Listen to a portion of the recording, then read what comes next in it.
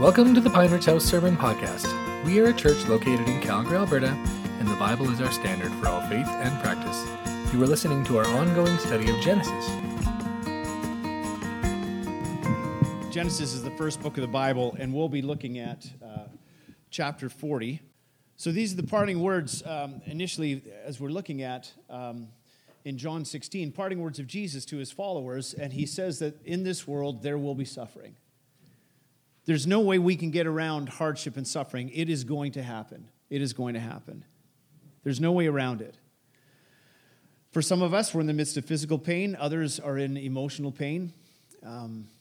Emotional pain tends to be more what happens to us when we're younger in life as we are trying to navigate through countless different relationships. And as we navigate through them, inevitably, we're going to be hurt by other people. So we have to navigate through that suffering and that hardship.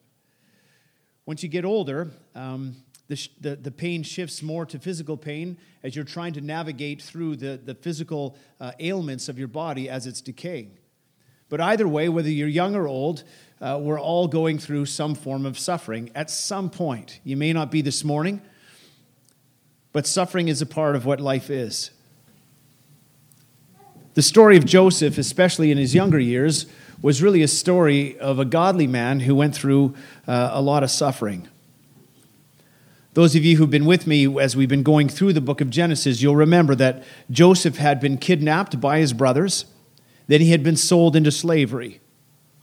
While he was in slavery, things got a little bit better, and he was given a little responsibility there. But when he refused to commit adultery with his owner's wife, it resulted in her falsely accusing him of attempted rape and getting him thrown into prison.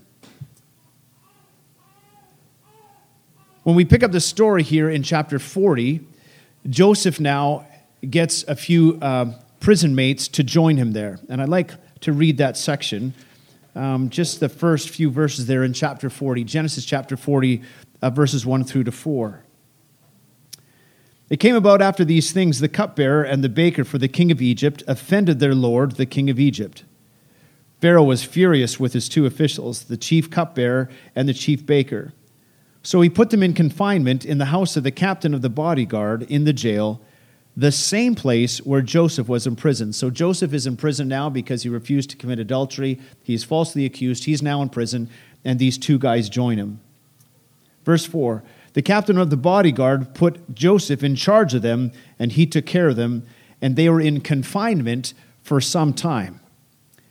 Joseph gets some new cellmates, and it says here that these new cellmates were in confinement with them for a period of time, some period of time.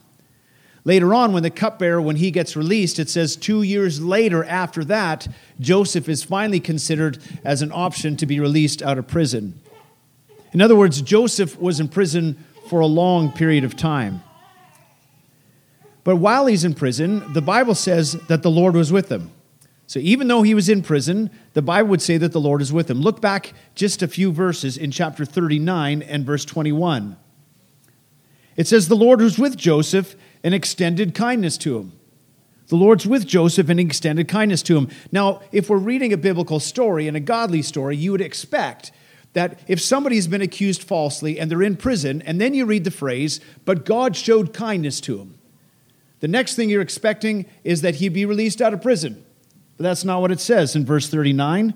The Lord was with Joseph, extended kindness to him, and gave him favor in sight of the chief jailer. He didn't get rescued out of prison. He gets favor while he's still in prison. He doesn't get rescued out of prison.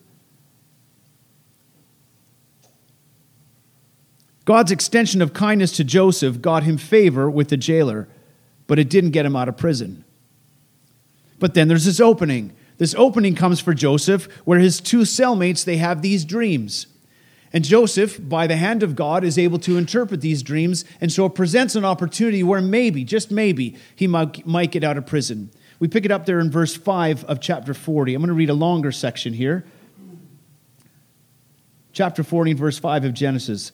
Then the cupbearer and the baker of the king of Egypt, who were confined in the jail, both had a dream the same night, each man with his own dream, and each dream with its own interpretation. When Joseph came to them in the morning and observed them, behold, they were dejected. He asked Pharaoh's officials who were with him in the confinement in his master's house, "Why are your faces so sad today?" Then they said to him, "We have had a dream, and there is no one to interpret it." Then Joseph said to them, "Do not interpretations belong to God? Tell it to me, please." So the chief cupbearer told his dream to Joseph and said to him, "In my dream, behold, there is a vine in front of me, and on the vine there are 3 branches. And as it was budding, its blossoms came out, and its clusters produced ripe grapes. Now Joseph's cup was in my hand, now Pharaoh's cup was in my hand, so I took the grapes and squeezed them into Pharaoh's cup, and I put the cup into Pharaoh's hand." Then Joseph said to him, "This is the interpretation of it. The 3 branches are 3 days. Within 3 more days, Pharaoh will lift up your head and restore you to your office.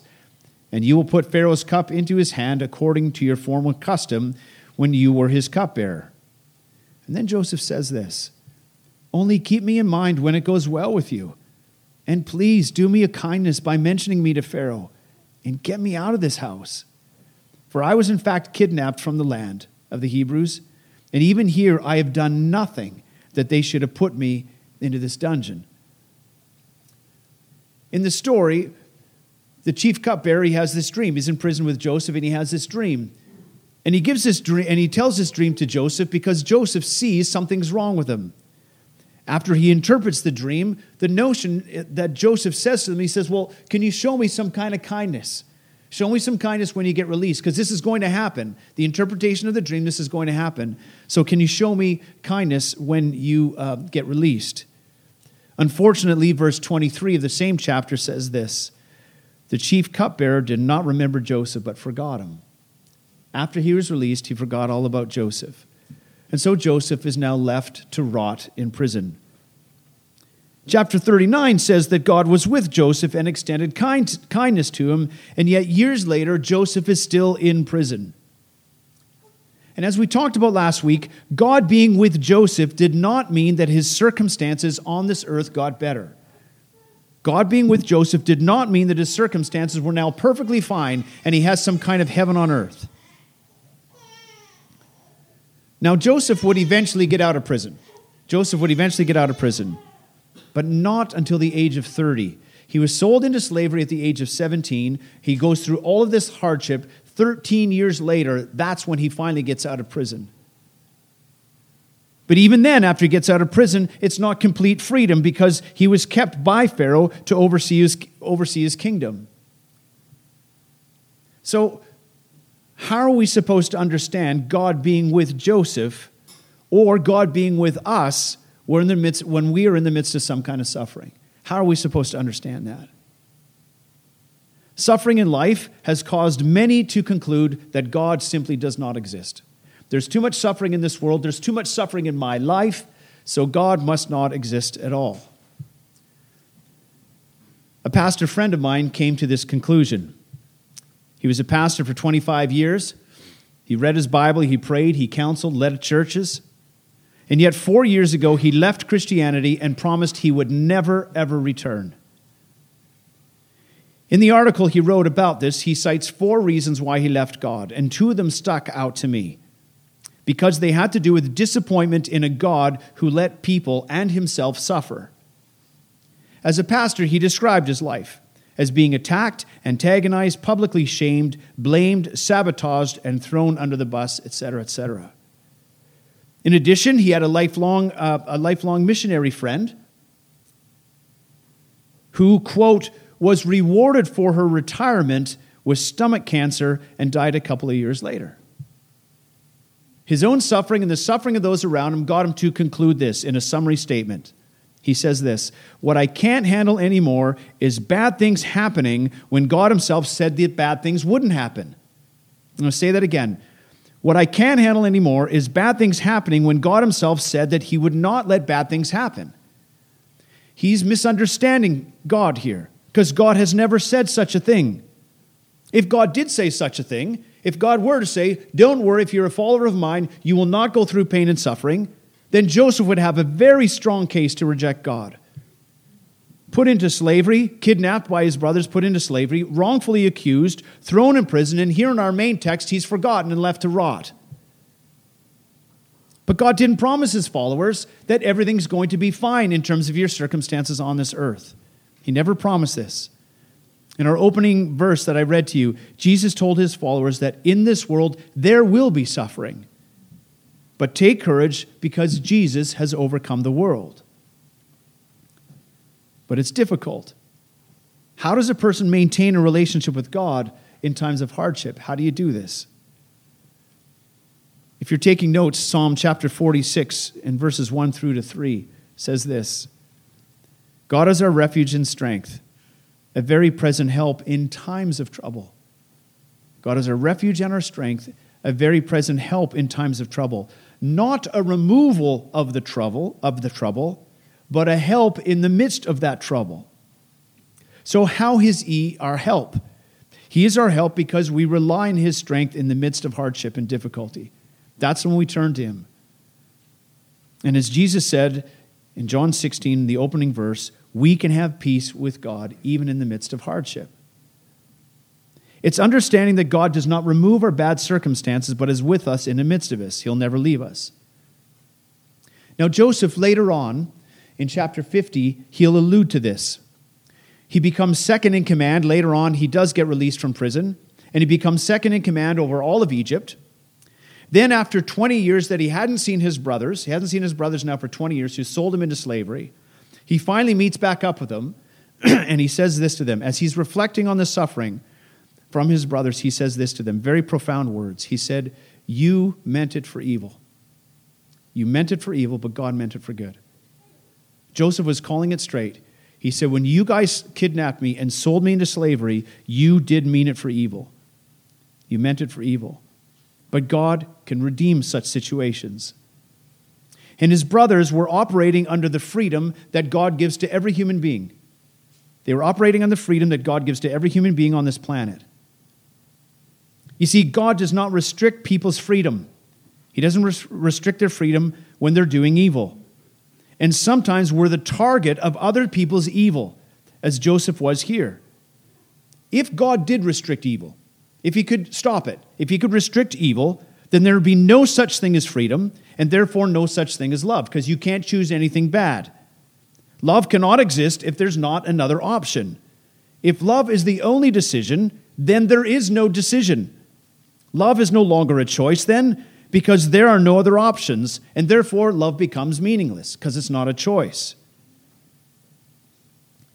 And so God does allow freedom. And sometimes when he allows freedom, we experience the love of others towards us. But other times when he allows that freedom, evil choices hit us personally. And most of us know the story of Job. In Job's life, the freedom where other people chose evil hit him personally, and he lost all of his children to murder. You remember it hit John the Baptist, the evil of other people. It hit John the Baptist. The Bible talks about John the Baptist from Jesus' own words as being the most godly man to ever be born, and yet he was beheaded as a party favor to a bitter woman. And of course, the evil choices of others hit Jesus Christ himself when he suffered a violent murder for crimes he was innocent of. So where is God in the midst of hardship? Where is God in the midst of suffering? The Bible promises us that he is right there with you. He's a very present help in times of trouble. You see, the promises of God are such that he will never leave us. He's never going to leave us. But his promises are not that he will overtake human beings and turn them into his robotic agents of love. God does not do that. And Joseph was dealt some harsh blows at the hands of very selfish people. Again, sold into slavery, accused falsely of rape, thrown into prison and left to rot there. Where was God in the midst of all of this? Well, as we read in chapter 39, verse 21, the hand of God was with him. God was with him. And just as a father, just as a dad, when we can't prevent the harm of the hands of wicked kids, so too as God our Father and us his children, he will not overtake the freedom of other people when they act wickedly. But he has promised that he will always be with us, as he was with Joseph here. So that's what God does. That's what he does when we're in the midst of suffering. He is there with us. So what do his people do when we're in the midst of suffering? What do godly people when we're in the midst of that suffering? I think here Joseph becomes a model for us. We pick it up here in chapter 40 and verses 6 and 7. When Joseph came to them in the morning, to his new cellmates, and observed them, behold, they were dejected. He asked Pharaoh's officials who were with him in the confinement in his master's house, "Why are your faces so sad today? Why are your faces so sad today?" Now remember, Joseph is in the midst of an unjust prison sentence. And yet his character was untouched in that he continued to look at other people and to be concerned for their interests. And in his concern for their interests, he can also point to God. And so Joseph approaches the prisoners and he notices that something's wrong. He was observing the prisoners who he wasn't put in charge of, notices they're dejected, and then he shows concern for them. He shows concern for them and asks them what's wrong. Now, Joseph could have easily caved in on himself and become self-focused. He could have easily become the kind of person who says, "Woe is me, I'm in this prison and I should not be here. I've been in here for a number of years and I can't stand it." But instead of being in a woe is me, caved in on himself, he's looking for ways to show concern and compassion for other people. And through this concern, these men let Joseph into their world. Because whenever we're concerned for somebody else, whenever we can show compassion for somebody else, they let us into their world. And when they're led into his world, they then explain to him, this is the reason why we're sad. It's a great model for us as Christians, where we are to look out for places where we can show concern and compassion for those around us, regardless of what you're going through. Observing others in their context and showing concern for their hardship especially. Once Joseph was welcomed into their world, he uses it as an opportunity to talk and to point to God. He says, don't interpretations belong to God? Almost automatically, Joseph bears witness of his faith in God to these two guys.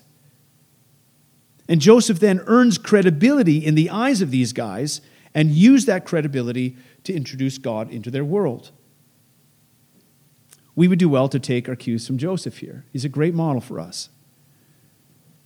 Years ago, there was a church in Cincinnati, Ohio, that took a form of sharing God in this kind of a way. The pastor then wrote a book on it, and it was called Conspiracy of Kindness. In the church, what it did is it took on the simple task of showing acts of kindness to other people, to show concern for their lives, and as a result, they were often given opportunity to talk about Jesus. But that doesn't come if you're just the average person and you bump shoulders with them. It's when you show concern for them. It's when you show them acts of kindness. You get invited into their world because they see that you are genuinely concerned for them. And once you're in that world, you can point to God and you can say, it's not just about good humanity. It's about what God's done in my life. And so you can tactfully bring God into the context. This is what Joseph is doing here. But although Joseph showed kindness in helping out this cupbearer, as we read in the text, he was quickly forgotten. He was quickly forgotten. Even though this guy's now let out of prison, etc., he was quickly forgotten. You can imagine, though, when the cupbearer, when he first hears the interpretation, he's in prison, and he first hears the interpretation, in 3 days you're going to be released. You're going to be back out into freedom. You can imagine the elation of the cupbearer when he hears this. He's going to get his job back. And so he went from being dejected and sad to probably being quite elated after he heard Joseph's interpretation. And Joseph, in response, he says, I just ask one thing. Just one thing. Would you be kind enough to mention me to Pharaoh? Would you be kind enough to mention me to Pharaoh once you're out of prison? I'd certainly appreciate that. And he's forgotten, but only at first. Years later, his kindness does end up paying off. Look there at chapter 41 and verse 9. Then the chief cupbearer spoke to Pharaoh. So he's already back in his job and he's serving Pharaoh as a chief cupbearer. Then the chief cupbearer spoke to Pharaoh, saying, I would make mention today of my own offenses. Pharaoh, you were furious with his servants, And he put me in confinement in his house of the captain of the bodyguard, both me and the chief baker. We had a dream on the same night, he and I. Each of us dreamed according to the interpretation of his own dream. Now a Hebrew youth was there with us, a servant of the captain of the bodyguard, and he related them to him. And he interpreted our dreams for us. To each one he interpreted according to his own dream. And just as he interpreted for us, so it happened. He restored me to my office, but hanged the other man. Then Joseph sent and called for Joseph, and they hurriedly brought him out of the dungeon. When they had shaved himself and changed his clothes, he came to Pharaoh. Pharaoh said to Joseph, I have had a dream, but no one can interpret it. And I have heard it is said about you that when you hear a dream, you can interpret it. Joseph then answered Pharaoh, saying, It is not me. God will give Pharaoh a favorable answer. Joseph's previous kindness to the cupbearer did end up paying off. It did end up paying off. It causes him to be remembered for what he did. And at that juncture point, he's now welcomed into Pharaoh's context. He's now welcomed into Pharaoh's context. Joseph's welcome into Pharaoh's world again gives him opportunity now to point to God. And that's exactly what he did. You see, Joseph not only lived for God in character, he had desire to tell other people about him. He couldn't stop talking about him. It's the same desire that the Apostle Paul had for those taking notes. There's a great place in 1 Corinthians chapter 9, verses 20 to 22. And the Apostle Paul says, I've become all things to all people because I want to tell them about Jesus Christ. I want them to know what it is to be connected to the family of God. And so to the Jewish people, I became more like a Jew. To the Gentiles, I became more like a Gentile. To the people who didn't have the law, I became more like the people who didn't have the law. To those who did have the law, I became like those who did have the law.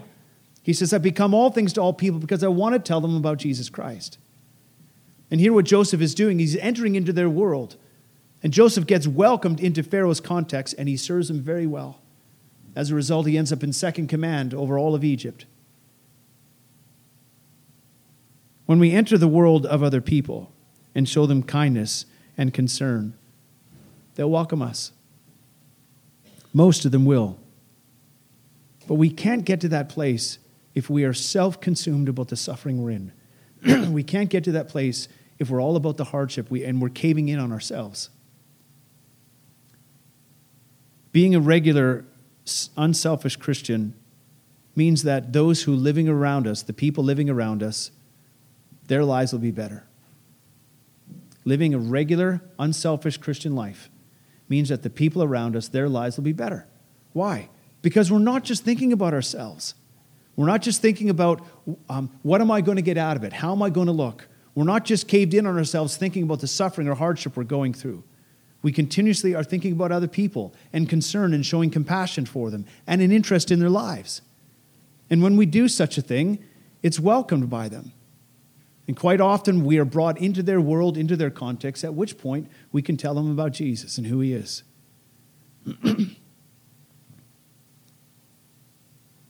By being a Christian, you make the lives of people better around you. You make their lives better. There are numerous more things we could talk about in this text, and I had a big section that I was going to read to begin with, but I want to give us time to have a dialogue together. And so I'm going to put up, for those of you who are new, when we're finished, we like to have a dialogue, and so I put some lessons up on the side here. And so hopefully you can have some takeaways from this, and as a result, you'll know ways in which you can implement this into your life. But I hope it also is a conversation starter, that we can have a conversation as we're trying to process this together as a community of believers. So first of all, God never promised he would prevent the choices of others when they use their freedom to inflict harm on his followers. But he did promise to be with them in the midst of the suffering. He never promised that he's going to, don't worry. If there's evil people out there and they're close to your life, don't worry, I'll just remove them. Or I'll turn them into robotic agents of love. Don't worry, I can do that. I can do this all the time. That's not what he does. The reason why God doesn't do this is because he values love. In order to value love, you've got to value freedom. The problem is that sometimes people use that freedom to harm others. And so when we're trying to figure out where's God in the midst of it, God has allowed freedom to exist in this world because he wants love to exist. Unfortunately, sometimes people use that freedom to hurt us. And God doesn't come in such times and turn them into robotic agents of love. That's not what he does. But God does promise that he will be with you. He's never going to leave you. He'll always be with you. And so we rely on his strength, and I put some verses in there that you can have a look at later. Secondly, observing another person's context and looking for needs within that context can open a door to enter their world and give testimony to God. You can't get to that place if you're self-consumed. You can't get to that place if you're in the midst of some kind of hardship and suffering and you're caved in on yourself, because you're not looking to other people. And Joseph, in the midst of prison, he was still looking and still concerned with compassion for the lives of people around him. And so when you observe another person's context and how they're doing, and you look for needs within that context, it can open up a door to enter into their world. And once you enter into their world, you can give testimony to God. Because of all the things that are important in this world, the most important thing is knowing who God is and being in a relationship with him. And so, yeah, we do look for opportunities to tell others about God. And when we show compassion and concern for other people, it often opens this door. And we would do well to take our cues from Joseph in this regard. And then finally, this is a tough one. Showing acts of kindness does not mean you will receive kindness back. That's tough. That's tough. I didn't put it on here, but in Luke chapter 6, Jesus said that secular people, they can love other people. They can love other people, provided they get some kind of love back. They can show kindness, they can show concern, they can even show compassion, but they're waiting for it to come back. And if it doesn't come back, there's going to be some kind of internal retaliation or some kind of external retaliation where they distance themselves from that person. It's normal, it's human. And we all struggle with it. But showing acts of kindness does not mean you'll receive it back. But Jesus says this: I want you to be kind to your enemies. I want you to be kind to the people who don't like you. And that's tough to do. That's really hard to do. Especially when you get nothing back in return. Thank you for listening to this sermon. For more information on our church or this recording, please contact us at www.pineridgehouse.com.